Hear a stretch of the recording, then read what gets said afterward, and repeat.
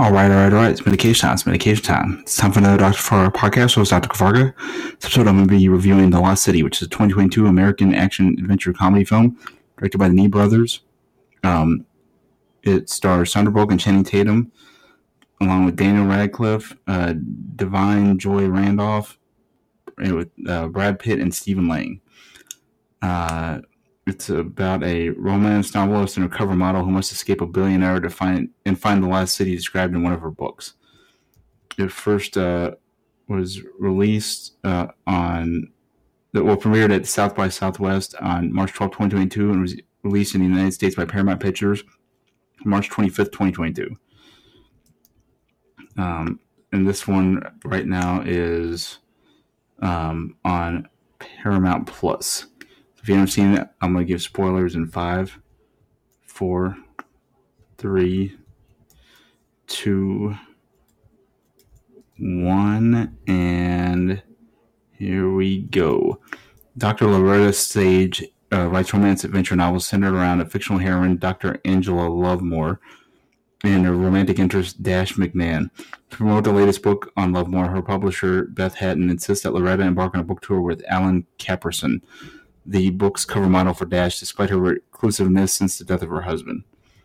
After a disastrous start, mostly due to the popularity of Alan's Dash persona, Loretta is taken by Abigail Fairfax, a billionaire who realizes that Loretta based her books on actual historic research she did with her late archaeologist husband.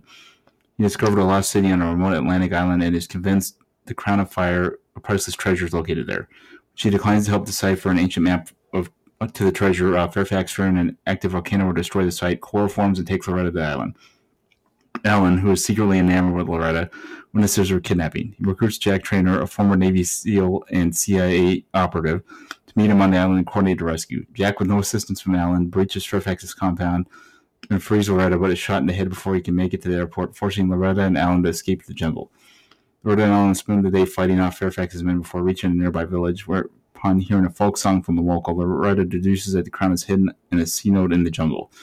Before they can leave, however, Fairfax captures again, so chased by Alan to save Loretta ensues. The two are then forced to share the treasure's location with Fairfax. Upon reaching the location, they discover the tomb is not a monument to Taha and Calaman's power, but a hiding place for the queen to grieve her husband. Her crown of fire was made of red seashells, gathered by him as a sign for his love for her. The actual treasure of the legend was not a priceless jewel, but an inseparable love between the king and the queen. Infuriated, Fairfax forces Loretta and Alan into the tomb as the volcano erupts. But Rafi, one of the men, has a change of heart and leaves a crowbar to help they escape before abandoning Fairfax on the island. Beth arrives at the local Coast Guard and Fairfax is arrested. Loretta's next book, based on her adventure with Alan, is a hit, and they share a kiss at the end of the next book tour. In the mid-credits scene, Jack, having survived the bullet to his head, attends a yoga class alongside Loretta and Alan, surprising them.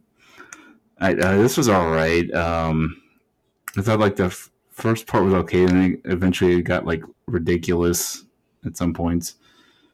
The beginning was good, the ending was good, but the middle was kind of a mess at times. But not too bad. Peace and peeps. Have a good one, Dr. Farga podcast. Be on here 4 6 times per week per usual. Hope everyone's having a great week. Peace and love.